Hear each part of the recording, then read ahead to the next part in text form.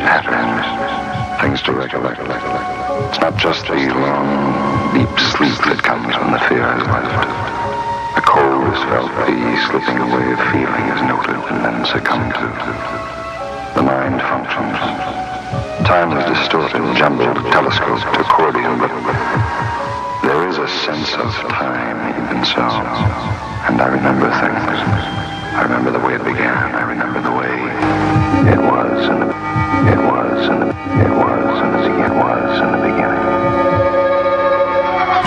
Daddy, I think he's lost his mind. He's never been like this before. Tonight he was almost crazy. What did you say? Oh, crazy things. That he's some kind of a spaceman and that they're taking over the Earth and that we're all going to die. Never get anything done. Goes 30 times faster than the speed of light. Mentally disturbed.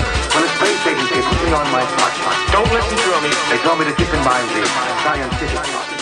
And what do we know about it? Where there is an ill, there is a way. So, be part of the experiment right here on Experimental Eel Radio.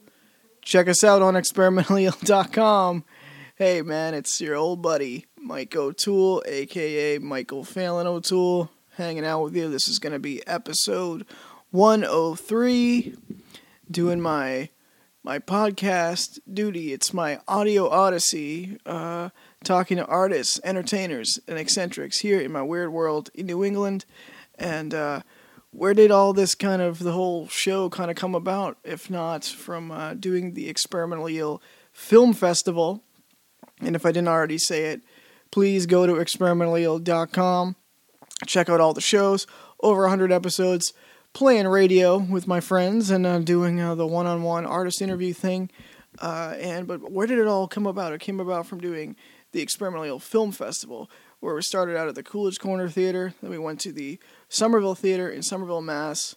Coolidge was in Brookline, Mass. And these are really historic, famous theaters, movie houses, and they're nothing like the movie-going experience.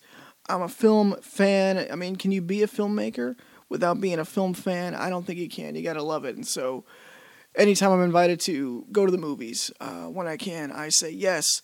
What have we done here on the show? A ton. We've talked to filmmakers who are part of that festival, DIY festival that I do with my buddy Lawrence Ollie. And so in keeping with that theme, being a fan, when I'm invited, I say yes. And I got to go back in May of 2018. I got to go and see the movie Ghost Bridge, which is a beautiful Super 16mm film by our buddy, the artiste, John Hartman of Real Groovy Films. And I was invited to hang out with the star of that film, Eric R. Eastman. And that is going to be the talk you're going to hear for the duration of this episode in a minute. We're going to get into it. But in keeping with the whole theme of the movie-going experience, what do you do when you go to the movies? But check out, you have your feature, but then before that, before our feature, we're going to check out some trailers of some of the movies that are relevant to Eric, because not only is he an actor, and Ghost Bridge was actually a recut version of Bridge Crusader that several years ago now was his first feature, having been a trained theater actor. This was his first feature and a lead, and the movie rests on his more than capable shoulders, I feel like. And if you didn't get to see it, we're gonna hear that trailer. We're gonna talk to him about it. But before that, too, you're gonna hear the trailer of not only is he an actor and a producer, but now years later, having done the whole thing now for years, he's now a newly minted director, and not only that, an award-winning director. And we're going to talk to him about his film that's been doing the rounds on the film festival circuit. It's called Spin the Plate, and you can check more information about that out at spintheplate.com. And we talk about that. We talk about several other wild kind of B-movie projects he's been a part of, and sundry other topics that we're going to get into. I don't want to give it away. But I have some news, some new news that I just got from Eric a couple of days ago. breaking news here.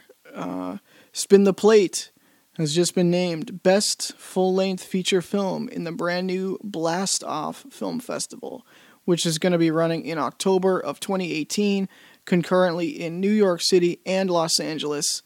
You heard it here first. So congratulations, Eric R. Eastman. He's the man. I can't say it enough. And thanks to Eric, you're going to hear more about something that he and I did together, working on the El Terrifico Faux Grindhouse trailer.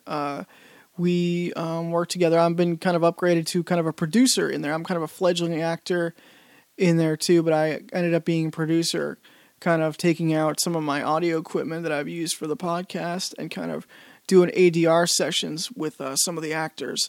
The great real-life presidential candidate, Vermin Supreme, was gracious enough to host us down there. My friends Chris Kimball and Miss Mary Mack, who've been on this very show in the past and who've supported me in my weird endeavors and friends' endeavors, got together and we rode down to Vermin Supreme's place and we recorded lines for the movie El Terrifico, which is a faux grindhouse trailer, almost a short feature at this point. And it's kind of, we have our buddy Victor Escajadillo, plays kind of a fetishy actor who was killed in sort of a strange way. And then we have his lookalike drag queen character kind of comes in to replace him. And there's sort of there's some mob characters, some evil mobsters are backing this film, and they're not too happy. And Vermin Supreme plays sort of a villainous version of his character, El Supremo. So stay tuned for that. If you've been following me on Instagram at Michael P. O'Toole, on Instagram, you've been seeing those stills and little video clips and stuff that's coming out. We got a little ways to go, more on that. But I'm excited. I'm excited about that.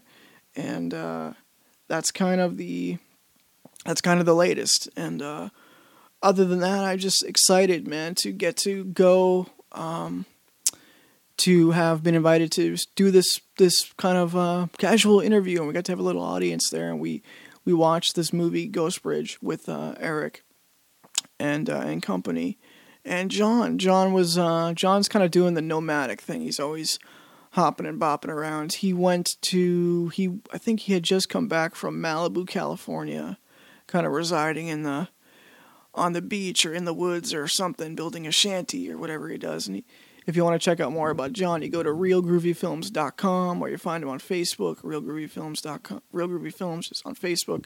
But he's also been on the podcast now, several pretty in-depth interviews with John, or just, conversation. Usually I get pretty lengthy. This topic, this talk with Eric goes a while. This was a little bit different. One of the first things I really put out there, kind of an on location special feature here. Glad to get it out to you. I think to be invited, and we got to go. This was back at the Somerville Theater, where I had done several of our experimentally ill film festivals, taking DIY independent films, gluing them all together and presenting them with my buddy Lawrence Holly and our friend the great Quincy Briscoe, who people would know from WBCN, the alternative rock radio station here in Boston, and that just brings back a lot of memories. So to get to go and be invited, and of course I said yes, checked it out, knocked out a podcast. And I think that's kind of the thing now, is to knock them out where and when I can. I always love to, though, when I can do the real sit-downs. And I think this is going to get a real taste and a real treat here to get what we got. I'm proud of it, and I enjoyed it. And we did kind of congregated around the Museum of Bad Art. They have a Museum of Bad Art exhibit at the Somerville Theater that's right outside of that particular movie theater.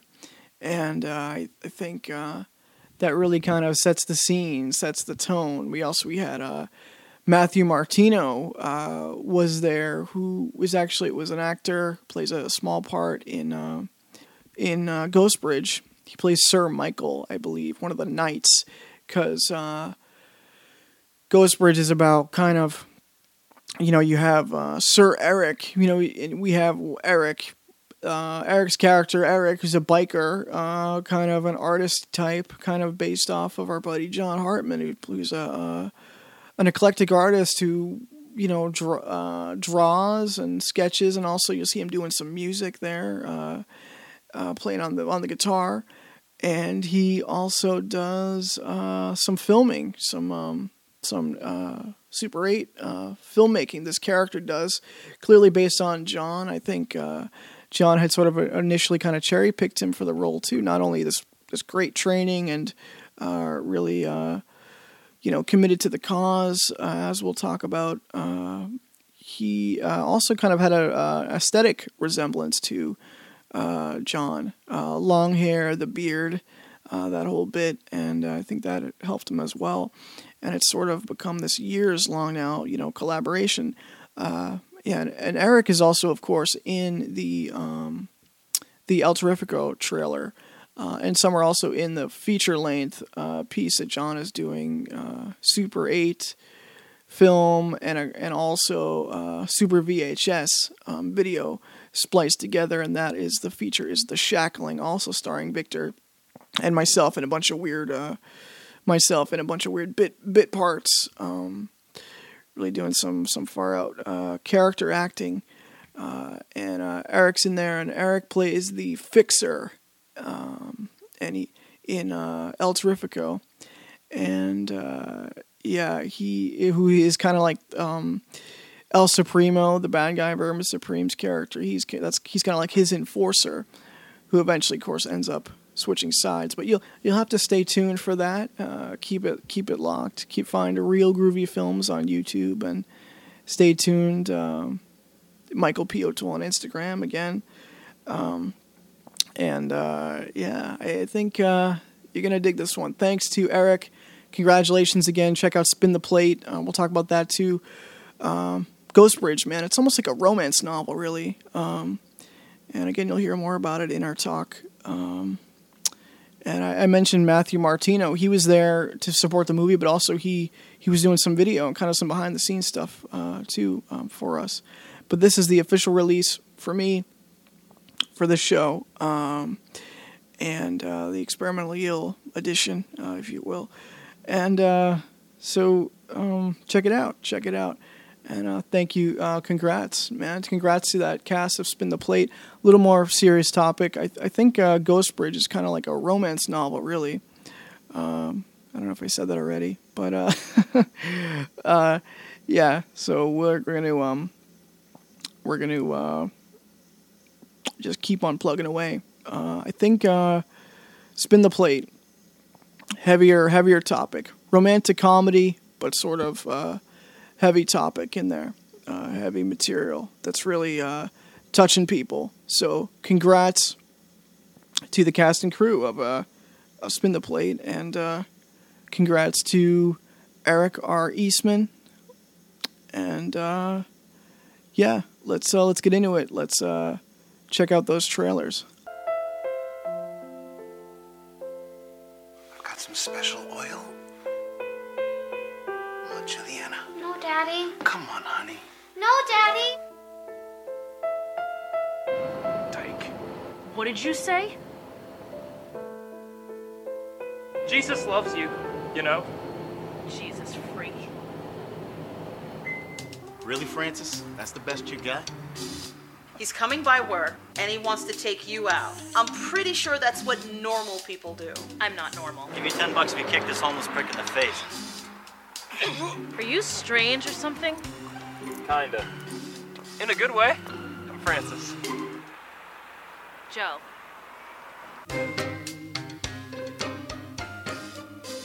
So do you have any brothers or sisters? No. Have you ever thought about legal action? How many incidents in all would you say? 128 times. If your father was in Florida with your mother on Easter, how could he be in Belmont raping you the very same day? Francis, you know you have to tell her. I will, when the time is right. The $5 million that we need is going to save tens of thousands of lives. We can fund you. Thank you. You liar!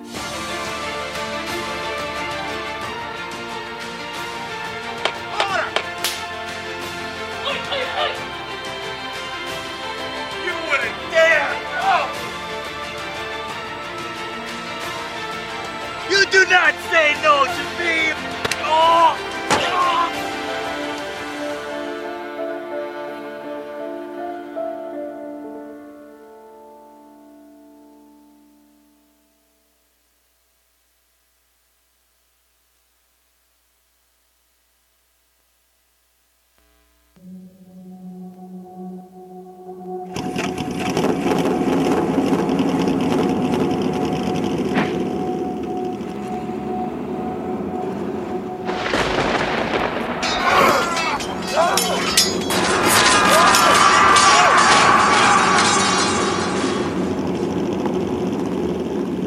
As the years drift by, as the lifetimes pass, our love binds us always as soulmates. She's stuck in the astral world.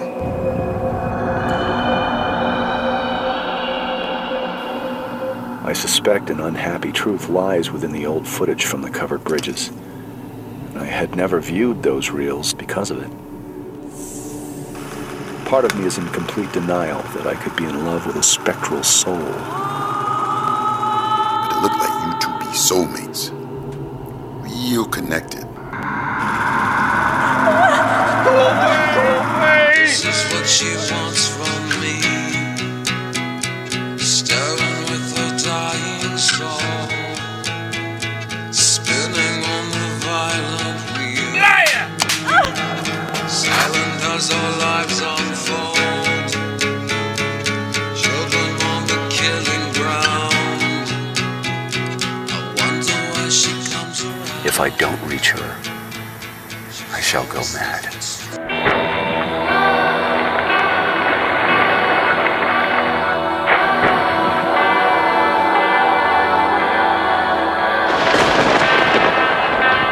Until she be free, you ain't gonna be free either.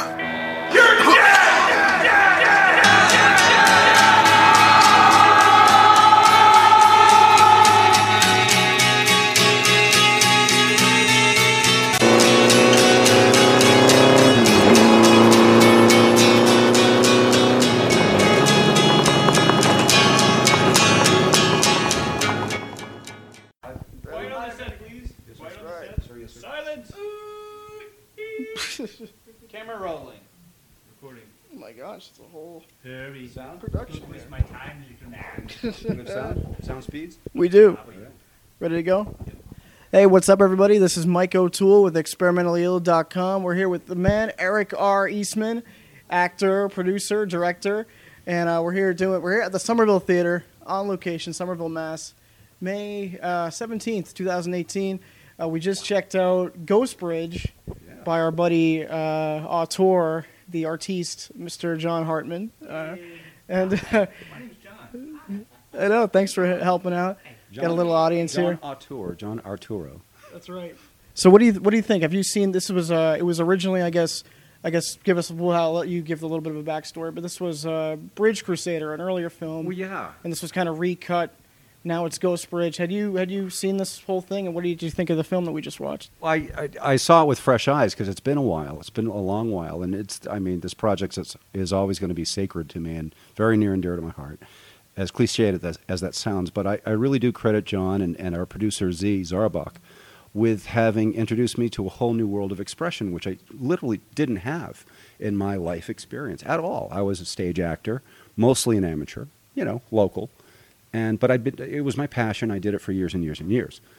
And then when media production came into my life, thanks to John, who found me, believe it or not, on MySpace. This is pre-Facebook stuff, back in summer of '06. And he made this proposition that was really intriguing, which was, I want to come to New England. I'm in Denver, but I want to come to New England and make this movie with you. You seem to fit the bill. You're the right type. And I see that you have some experience. So he put a lot of faith in me, and that was flattering. And so I put my life on hold for, 2 weeks to a month or whatever it was in October of '06, and he and Z, that's a skeleton crew by any definition, right? Two people came to New England and at times stayed at my place and other times not, and we just did this, what was originally intended to be an experimental film based on some German expressionistic, shooting styles. And this was based on a short, too. There was a short, Emily's Bridge. The original inspiration behind Emily's Bridge, John shared with us at the beginning of Bridge, I keep calling it Bridge Crusader because that's its original title, of Ghost Bridge this evening. And Emily's Bridge is just based on the idea that there was a woman who had a suitor, somebody who was courting her, and who promised to meet her at a particular bridge in Stowe, Vermont. Is it Stowe, Vermont, John? Right. Yeah. And she, they agreed to meet at night and then run away and elope or whatever, and he didn't show up, so she hung herself. Reputedly. That's what the rural legend says. And so we actually did do a version of Emily's Bridge based on that exact story. We went back there with the key actors from Bridge Crusader, a.k.a. Ghost Bridge, and we literally shot our version of Emily's Bridge, which was the legend that gave rise to Bridge Crusader in the first place. So Bridge Crusader came out of the very active imagination of John Hartman, and this was his vision from the start. Mm-hmm. I was just on for the ride, and I was really a novice in media production. Mm-hmm. So I really learned a ton from him, and I know I may sound a little worshipful here, but that's because I'm feeling very whimsical about the fact that this film, and you're seeing the quite the visual flair John Hartman has. Style. I think you lucked out. I mean, this was your first film, and it was shot on 16 millimeter, right? It looks great, man. Yeah, super 16 millimeters. So that's why the colors are so rich and all that. And you just saw an example. You are seeing an example of John's gonzo filmmaking style, which was really visual artiste. He totally is. So that inspired me to pursue media production, and I've never looked back, and I've stayed involved in media production since. It's been great. It's been a great ride. I love it. Sometimes you get paid, most times not. So what? We're artists. We love what we do. And, that elusive dream of breaking into the big time, I think a lot of people have it. But I'm kind of passé about that idea. I just want a body of work I can be proud of that will withstand the test of time. And I think Bridge Crusader, a.k.a. Ghost Bridge, does that. Mm-hmm. Yeah. We have quite an extensive, you mentioned training. We can talk about that. I mean, what we see from you in this film, where there's some sword play, and there's you're riding that great motorcycle, and there's a ton of playing the guitar. You're a man of many talents. I've done a lot of stuff. I've done music. I did music for a lot of years when I was a much younger person, and still love it. That very guitar with a Ramones sticker, nice. That acoustic guitar is still in my house. Despite the fact you just said when I was a much younger person, but if you look at Eric, he's holding up pretty well.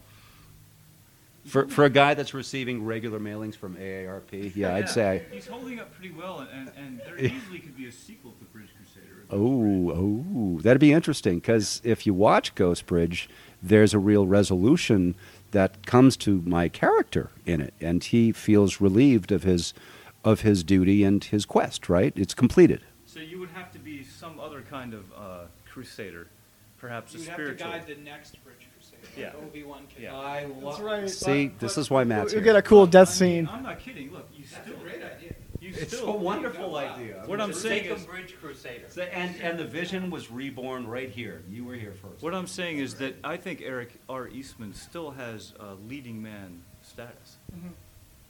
I still think you look good enough. Coming from John Hartman, that's the film. highest praise. That could have come from Clint Eastwood, and it wouldn't mean more to me than coming from you. Because I'm a visual artist, I can see that you still have it. You still have some miles left in you, Bridge Crusader. Dude, word up. Word to the Buddha. But let's not just on the outside. I mean, kind of, you have an ageless thing going on to kind of motivate people who are they think they're too old or they can't do this or that. I want to check out the film that you're a director now, a film director, right? Spin the Plate. Tell me about that. Didn't you just win an award? As cruel fate has it, yes, I somehow managed. That's this year or last year, right? Director. So over the last 5 years, really the better part of the last half a decade was invested in large part, for me anyway, into the film Spin the Plate, which was written by a friend of mine who I knew from theater circles, from doing theater. He's a playwright, an award-winning playwright. He's worked with Ernest Thompson. He's trained with Ernest Thompson, who won the Oscar for writing the screenplay for and the play of On Golden Pond. So he's famous for that. He lives in New Hampshire. He's a native son. The guy that wrote Spin the Plate has studied with him a lot and learned a lot from him. And he himself has won awards as a playwright. So he rendered his wife's novel, which had already won awards in women's literature, called Spin the Plate, as a screenplay. It really presented more as a stage play because that's what he knows. That's his craft. So I had to get at it and work with it and massage it and turn it into a screenplay. And ultimately we produced it in 2014. And in the years since, we've been in post-production because it's indie film. And if you don't have millions of dollars, you need time. You lack money, you need time. So that's what we did. And it went off. Ultimately, it got completed early this year. We submitted it to film festivals. It was accepted at one, which was a local festival, the Boston International Film Festival. And that was a blessing, just being accepted, because they get thousands of submissions from all over the world. And it's screened, and as luck has it, they loved the story because it had so much soul, so much, that I and the lead actress both received the equivalent of basically the silver medal in each of our respective categories. So it was humbling as hell because, I'm surrounded by people that I consider to be better film directors by a million miles. And I mean that sincerely to everybody in the room. And I really do feel like the student, honest to God. But I do know characters. And those of you that have worked with me as an actor know that I love my characters. Right. We did a little bit of something with John last Sunday, and and I've seen you several times. The way you help kind of choreograph those fight scenes, and you're always asking the right questions. I think as an actor, I can definitely tell you you have the right balance of taking it seriously, but not too seriously. You kind of know what to focus on. You take the work seriously. You don't take yourself seriously. You can't. If people catch a whiff of you taking yourself too seriously on set, they're going to shut down and be less receptive to what you have to contribute because there will be static there. That's no good. You can't trigger egos. What you want to do is enable your teammates. And I know that sounds awfully kumbaya, and maybe it is. But look, filmmaking is a collaborative process, and the moment you lose sight of that, you've become a less vital link in the chain. So you've got to be that person who enables those around you to optimize what they have to offer. Mm-hmm. So, bring out the best in other people. Yeah. Let people know a little bit about what Spin the Plate is about. The plot of that. It's kind of some kind of misfits that meet each other, right? Well said. Well said. Yeah, it relates to what we're doing here. Kind of like connecting the outsider artist types, eccentric artist crowd. Well, it's people that meet each other. So it is a rom-com, but it's a dark as hell rom-com, and it's based in Boston. So Boston is really the third major character. So for me, as a director, the film in general was an homage to the city of my birth, Boston. I was born in 1963 at Boston at Mass General. And I always grew up in the environs of Boston, in the suburbs. So it's my city. And so for me, it was a love letter to Boston, number one. But the story itself is about a woman overcoming the scars of childhood abuse, profound, ongoing childhood abuse, which when you lay that on people, like, the elevator pitch, they kind of pull back because they're thinking, I just wanted to be entertained. I don't want to be preached at. I don't want to have my heart broken, But you get all that. You get the broken heart, you get laughs, and you get redemption, and it's a ride. It's a great ride. So I got a beautiful story handed to me, gift wrapped, and I was invited to direct this thing because they knew me from theater, and it was very humbling, like I said, but it was an opportunity to really stretch. And I think it turned out well. It took us a long time to finish it because post-production is arduous if you don't have a ton of money. Professional studio time, the whole nine. But we did it. We finished. So you think, kind of having been an actor and not been familiar with film, and then having that experience now, you think you can kind of could you kind of relate to the actors on that set more than maybe somebody who didn't have that experience? You can connect with them, Absolutely. Well, I likened it to, this is kind of a weird metaphor, but instead of being one of the kids at the daycare, now you're running the daycare. So you better have some empathy for every kid on their level individually. And if you can't, then you shouldn't run the daycare. Yeah. So, yeah. So did you ever, when you saw really get up inside every character and understand the relationships and the emotional geometry that exists all the time. So, did you appear in the film at all as an actor? There may be a cameo of a psycho hippie at the Boston Gardens on the Common, wearing an American flag T-shirt, but I won't attest to that. You'll have to look for yourself. Yeah. I was going to say it could be a positive thing, but then maybe you're watching it as a director and then be like, well, if I was acting that, I might play it a little differently, or maybe. Yeah, well, I had originally visualized my cameo, and I wanted a cameo because Stephen King does that too. He shows up in his films, and so does Stan Lee of Marvel Comics. And, they just like, I got to have my cameo. The king of cameos, Stan Lee. Big time, yeah. I was going to be a short order cook who was pissed off all the time with flies and a hairnet and stuff like that, and scowling at the order that my character had submitted. But that ended up never manifesting itself, so I just did a quick walk-on, and that was it. But that's not the highlight of the film, I assure you. I had some marvelous actors. Becky Dennis, who plays the lead, and she's from the Boston area. She grew up in Andover, Mass., which is the town I lived in when I was in elementary school. So we're homies, right? And she's in L.A. now with her husband, and she's pursuing a career in the big time. She's appearing on TV with regularity. The TV show Speechless, which stars Minnie Driver. It's about a mother trying to keep the family together, and one of her kids is wheelchair bound, and only communicates with a computer. So it's a show with a lot of heart, and she makes regular appearances on that TV show, from what I understand, and other shows too. So she's really a pro. And Becky brought it on set every single shoot day, and there were about 38 shoot days. And she was always on point, on time, in character, and ready to deliver the emotional context accurately. So she was the most reliable. She was a dream come true as an actor to work with. I learned from her about professionalism and preparedness. And her character in that film, doesn't she experiences some sexual abuse, right? Is that that's in her background, or maybe we see that in the film? Yeah, yeah. Correct. So that's something pretty intense to have to bring, as an actor, right? Super intense, yeah. And she's contending with that burden and with those inner demons in her daily life. She's just walking to work, and memory number 39 pops into her head from one of the many incidents that she can't get out of her soul, right? And we literally had to film as tastefully as we could, as sort of a montage of what those incidents were like. And we had a young actress, a juvenile young lady who's very talented, named, was it Nubia is her mother's name, Sarmiento is her last name. People of Latin descent, so it was great because I could speak Spanish with them on set. That's right. A couple of different languages, right? Well, so Spanish, yeah. And I was able to communicate with the parents, and it was a very sensitive matter because we're filming some tough stuff. I would think too, like you kind of said, as an independent film, my thought would be like, man, yeah, not only like it's a tough sell, that kind of content, but now you have to like, how do they deal with, in the bigger productions? How do you kind of deal with like, hey, parents, we're going to bring in your young actor. Yeah, but I mean, we really had to do it tastefully, and God bless him, the marvelous actor that we had playing the dad.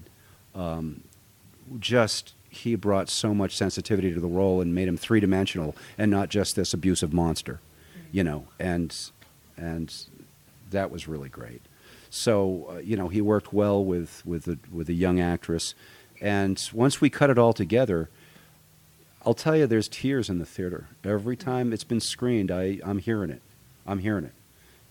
Because it's so touching.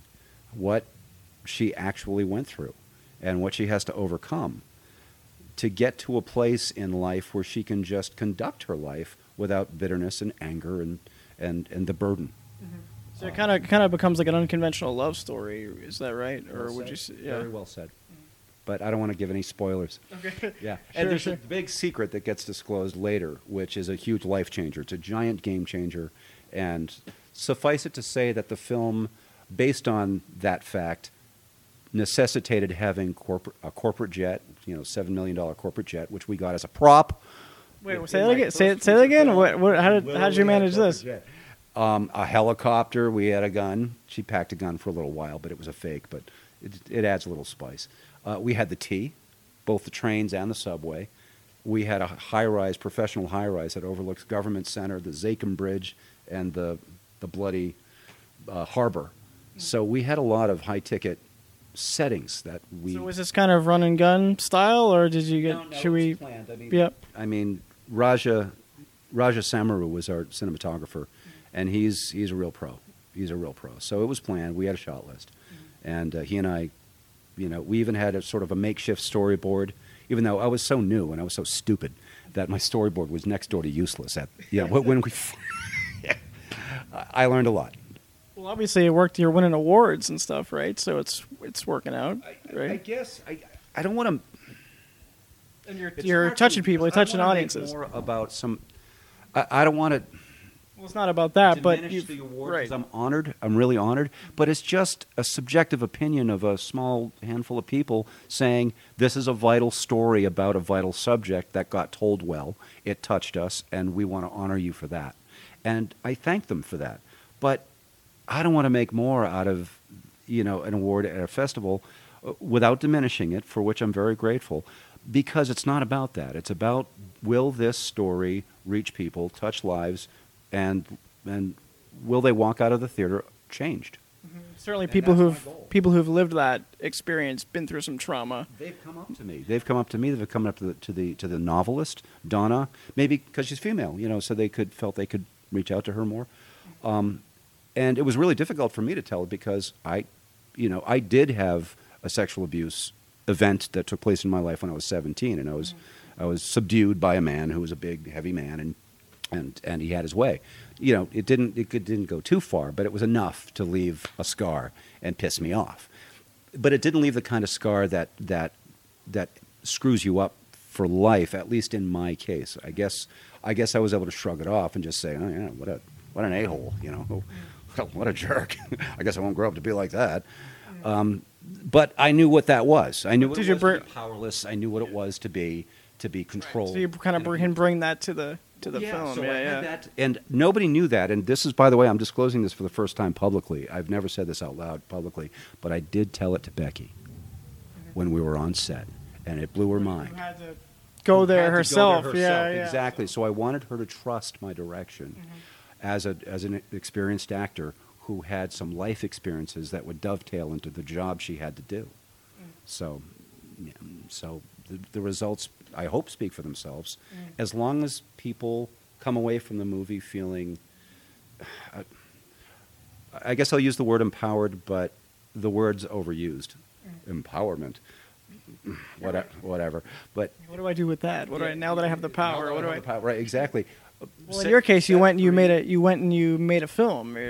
Years later, you were able to do something with that negative thing and make it into a positive. I needed to exercise any demons. I mean, it was convenient that I had that experience to reference. It was convenient. I think for the artiste, it's like they got to say, an artist, you're saying the thing that other people maybe can't say.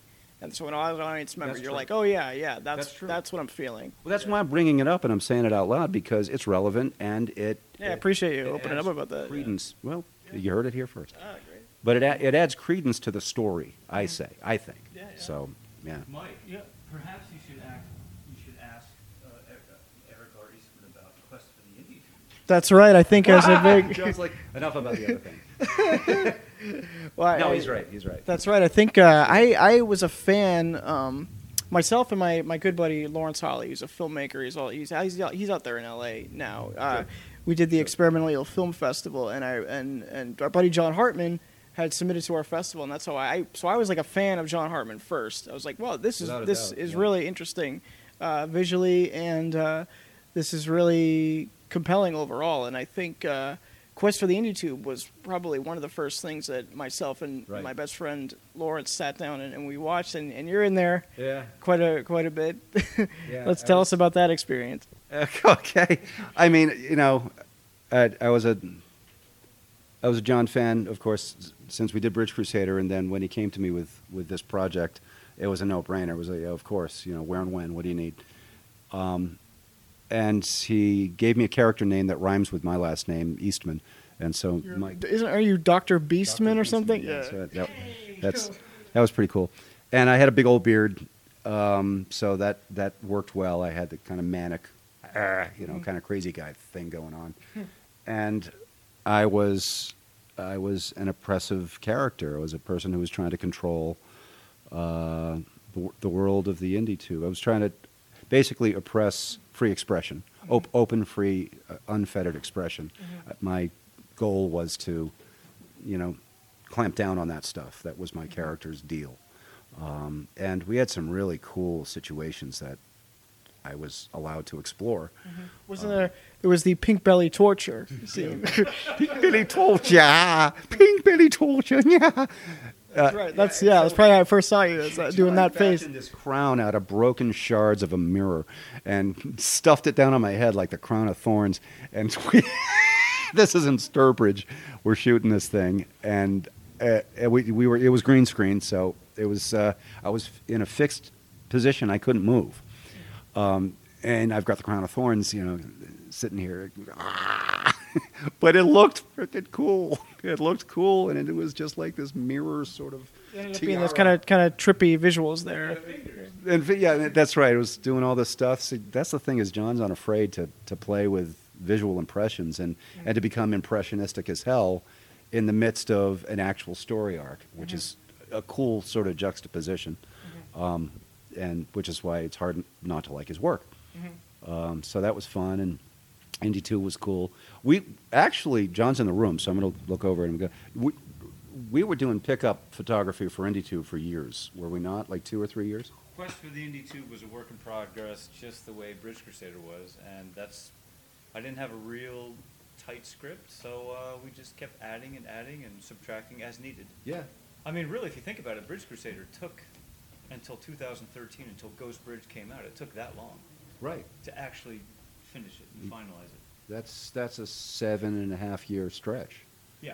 So, yeah. Quest for the Indy 2 took from 2009 until 2011. I almost trashed it because I wasn't happy with it, so I did a few things. Wasn't it originally meant to be a web series or sort of a series that then was a feature? It was a web series originally, but somehow people didn't grasp it as well, so I decided to make it a feature, and I'm not sure if that worked out better or not. It has not achieved a great deal of notoriety. Well, for me, it has. Me and Lawrence. It's midnight movie stuff, man. Yeah, you're right. You need about another 10,000 like you. Right. Well, I mean, a better place if there were. It doesn't work out that way. Reaching the audience when you go so far out on the fringe is not easy. Right. I think with Ghost Bridge, that was kind of the. Did we lose battery? I'm dead. With Oh damn. Do a few more minutes. Yeah. I've done a bunch of projects with John. Indy 2. Hello, John. Yay! So please, elucidate. Emily's Bridge.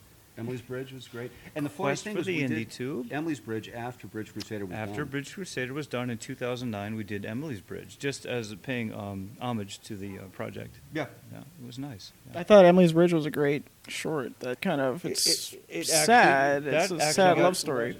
Now, you know what? It is a legend. It's an urban legend, and that's why it was selected to the Hungarian Super 8 Film Festival. It was actually selected because it's a popular topic. And it was an in-camera edit. And if I was smart enough, Bridge Crusader would have been about Emily because there was a built-in audience. But I wasn't smart enough. Just sort of based on that. Up.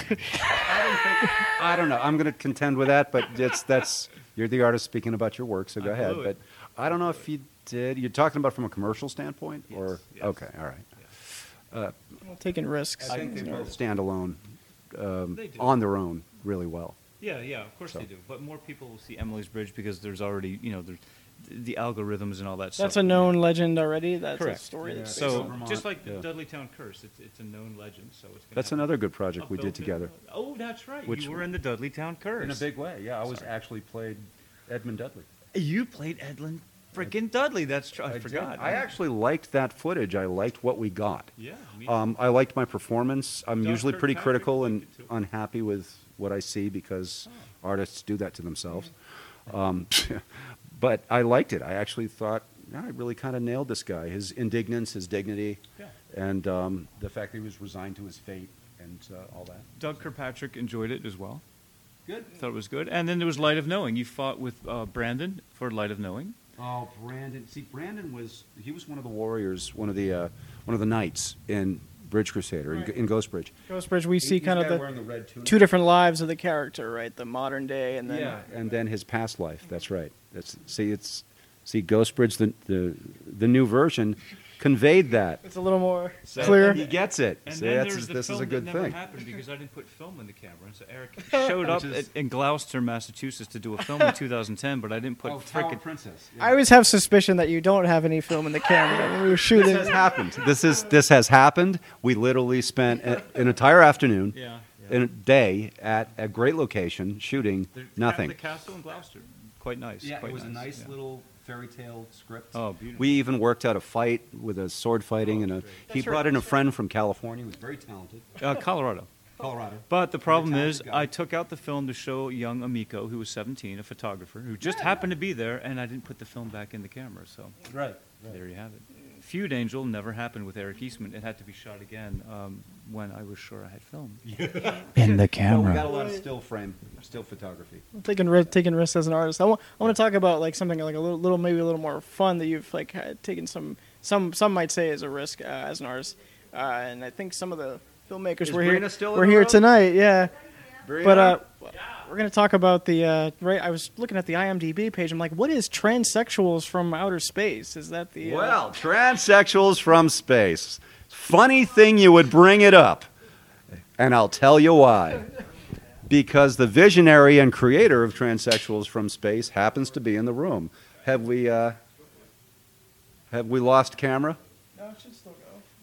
Battery's still chugging on that one? I have an extra. The screen.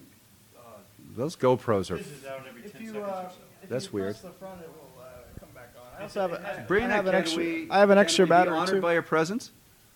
We're going to talk about Transsexuals from Space. Michael has asked me about that, and I feel blessed that the creator is here. Transsexual, Look at her crossing her arms. From space. Transsexual, sexual from space. Should got John to do the intro for that. Qualified to comment on. I was just one of your actors. We have one of the actors from the cat. Dronedia. Dronedia was a 2. principal in the film, so don't feel unqualified Okay. to speak up. Because, Hartinia. I'm sorry, Artinia. Yes. Yeah, it's been a This while. was your character? I forget my own Don't characters. start with me now. Oh, see, But you- yeah, since you were one of the lead characters, it's not like you're not qualified to speak on the film. Okay, fair enough. I'll accept that. But I was a damn fool in that I signed up for a full weekend acting workshop on the same weekend that we were shooting principal photography, which was very silly of me.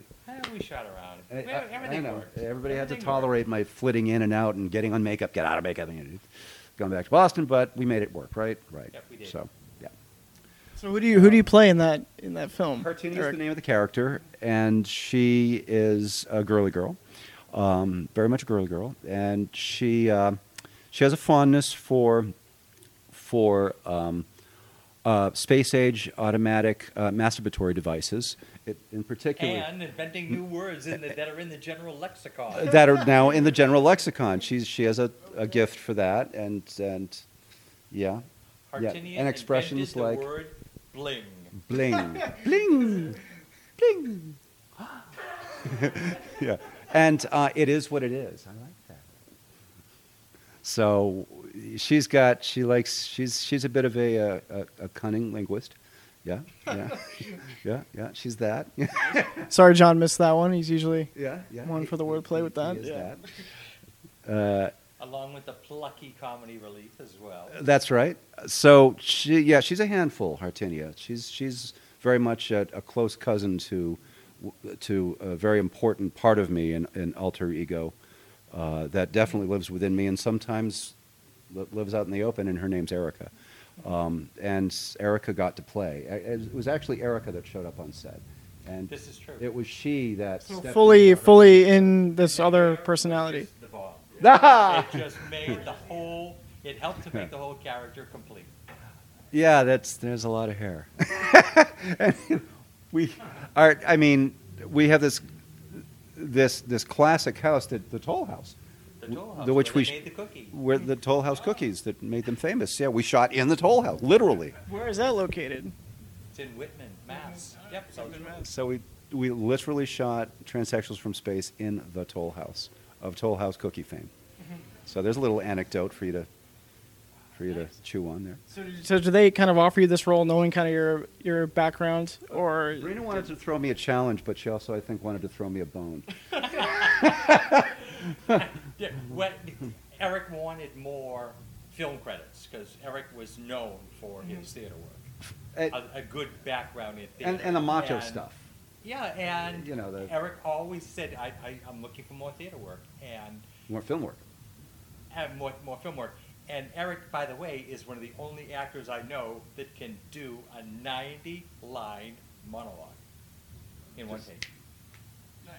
I That's your have resume. Such a difficult time myself doing that. I would have to be camera cuts back and forth after every 15 lines. It's all the but theater. Eric did. What was the what was the film that you did? The Atomic Brain Invasion. Oh yeah. With the 90-line monologue. It was amazing. That was a funny bit.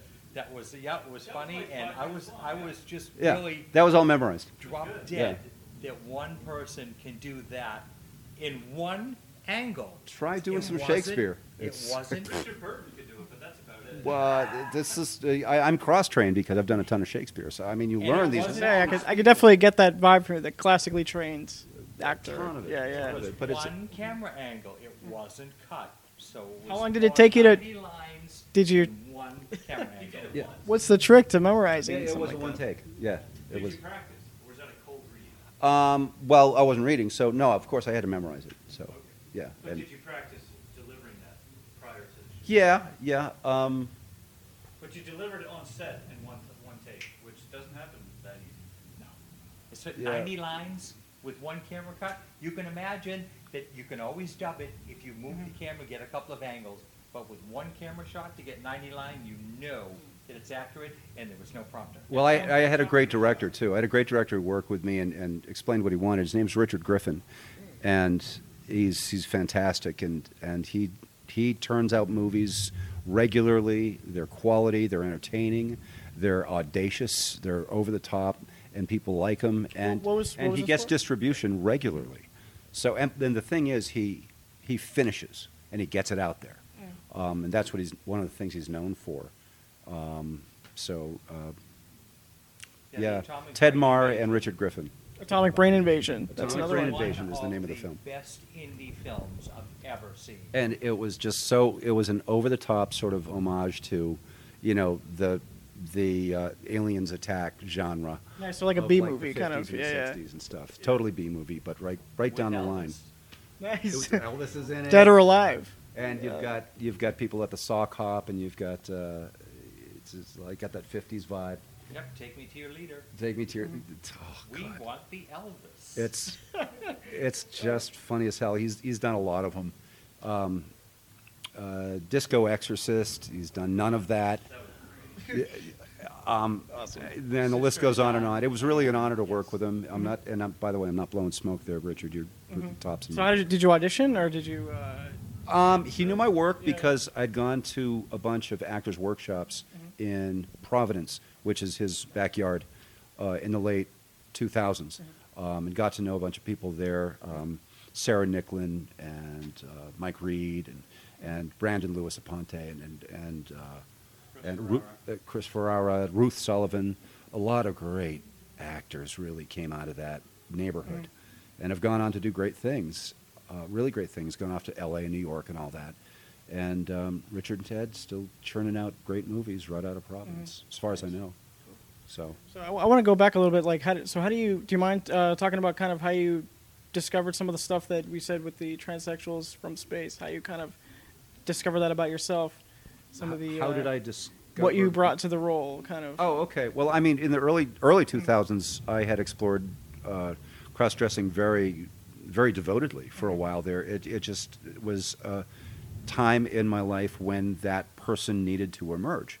And if you ask each person that explores that part of themselves that is transgender or is fluidly, it has fluid gender inclinations. Everyone's got a different story, and they've got different reasons, and they've got a different path, and they've got a different timetable. And it just was a part of my timetable at that time to allow that person to emerge and find full expression. So I did that and was doing it for a few years. During that time period, I met Brina. So that was great, and took some inspiration from the people I met, which was, it brings me back to that overused word, empowering. Right. We're able to find some support there. Well, in yeah, this community. totally. And it didn't, that practice for me didn't last, but that person, and I'm not going to say character, I borrowed from my capacity to develop a character. It wasn't like an actory thing. No, I think it's a combination. I think, yeah, right. But I mean, I have the capacity to develop a character because I've worked on it for a long time. Yeah. Anybody that practices anything for a long time and you throw in a little talent, they're going to get good at it, right? Say 1,000 hours. Malcolm Gladwell, 1,000 hours at anything. At anything, you'll get good at it. Yeah. I personally believe in 10,000 hours, but yeah. So that skill set already was there, but the truth of her, of that person, that persona, was there too, and was crying for some freedom and for some screen time, so to speak, some air to breathe. So she needed to be given that, and she's never left. But I just feel less compelled to. You've kind of done that. You it's cathartic, maybe. Yeah. But I will respond if I feel.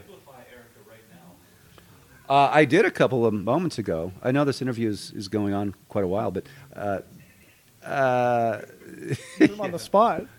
But I did it a little bit when I was quoting Hartinia. I mean, Erica helped Hartinia's part well.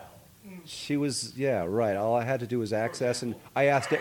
I actually had to ask Erica what to do in that role, and that's why I was able to manifest her so quickly when our timetable was so tight during that production weekend. That's why it was like turning on a light bulb, because I'd already kind of been there, and she's very much a girly girl. She's very feminine. And so at that she's time, also very, I don't want to say shameless, but she has an appetite. So at that time, was that able to be kind of a part of? I know some people it'll become part of their daily life, everyday life. Yeah. Other people, it'll just be certain times. It'll just be a part of them, and that's fine. And it's not for anyone else to prescribe how to go about it. It's the freedom cultural freedom that needs to be prevalent in our culture to allow people to walk their path. To walk their path, judgment. That's a good message in general. Trying to be yeah, creative or do something outside the box. That's kind of the message specific. of what we're doing here. Yeah. That's exactly right. It's about free expression. And being true to your heart as well. Being true to your heart. yourself, true to your destiny. Yeah, all that. So do you feel to kind of wind down a little bit? Do you feel you've been true to your heart this path? We've brought us here. We've self-expressed. You've done your film stuff, and you've. Yeah, it's weird. At this point, now having, appeared in public as a director, whereas previously I was always just one of the actors, and proud to be that, and I'm still proud to be that. But it's causing me to take some inventory and step back and just look at the body of work and feel very proud. And also, I've said humbled already a couple of times, but I mean it, because I have so much to learn. I still feel like a toddler. I really do. I've been doing this 35 years, maybe longer, and I just feel like I'm a kid with a shiny new toy, and I'm still discovering what it is. So, I'm just getting started. What did you think of? We can kind of end on the what we did last Sunday. We went to Vermin Supreme's kind of woodsy compound. That's kind of a trip, right? A bunch of interesting characters. Yeah. It's a trip. It's a trip. It's an instant trip. Yeah. No, he's one of the most unique cats I've ever known, and he's the only presidential candidate who merits mention on my ride. Even though I've been a member of a major party and I've been an elected official, state official, and all that kind of stuff, big deal. And I have this prefix, the honorable, now tacked onto my name that I have Now to live you're up to in it a all the film time. with Vermin Supreme. Yeah, so well, a campaign ad, essentially, Where do you extended go campaign. from there, right? Right. But yeah, his bumper sticker is the only one that'll ever make it onto my ride. That's for sure. Yeah. He's a cool cat. Smart. So this is the talking we're talking about. We did the El Terrifico trailer. That's And right. of course, John's big right. feature, The Shackling. We'll put in a plug, realgroovyfilms.com. REEL. REEL groovyfilms.com. And on Facebook.com/Real I will Groovy always Films. consider that to be a home away from home. The real groovy universe, for sure. Yeah, I think this is the best. This is kind of what it's all about. This is like the final, kind of the culmination. Like, here's the movie on the screen. You know, like here's I love like the experience of coming, and I know it's a niche audience, but it's a little community. We come here and like there's the movie, and I'm sitting there we in made the that. Somerville Theater with popcorn. Like, this is Yeah. what it's all about to me, man. gosh. Yeah. It's a childhood dream. I think a lot of us was born in our youth, because we came up in an age of media, surrounded by media. Making pretend and Yeah, and make believe, but I can do make believe and like appear on this magic tube, yeah. the The indie tube. And I could really do that maybe someday, and it's happened. It's happened, and you know what I mean. And people are noticing out in the world that I don't know are going, that touched me. Right. You reached. They're me. connecting somewhere. You may not hear from them, but they're there. Yeah. Yeah. So, what more do you want?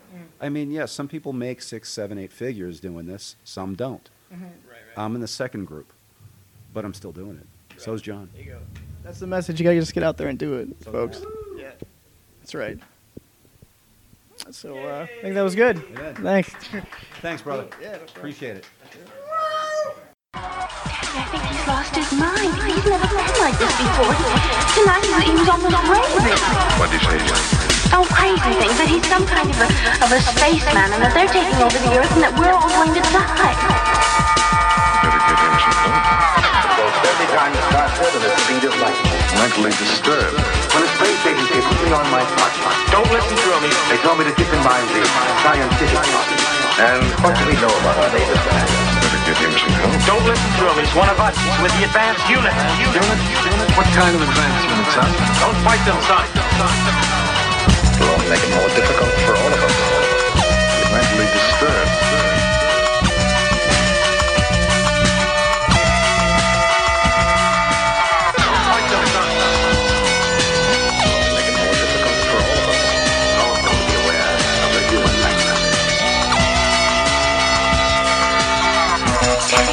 Lost his mind. He's never been like this before. Tonight he was almost raving. What did you say? Tell us all about it. Oh, crazy things. That he's some kind Mentally of a disturbed. spaceman and that they're taking over the Earth. And what do we know about our latest science? Better give him some help. Don't listen to him. But in turn, space unit will be like an ant falling into a when the space agency put me on my watch, they told me to keep in mind the scientific process. Also be aware that you want to tell us all about your Commander Stansfield. Are they good? Daughter, you're mentally disturbed. Don't fight them, son. It'll only make it more difficult for all of us. What we're doing is wrong. Jupiter, We should save these creatures, not exterminate them. Pluto, Mars. It's true they murder and hurt one another, and they're subject to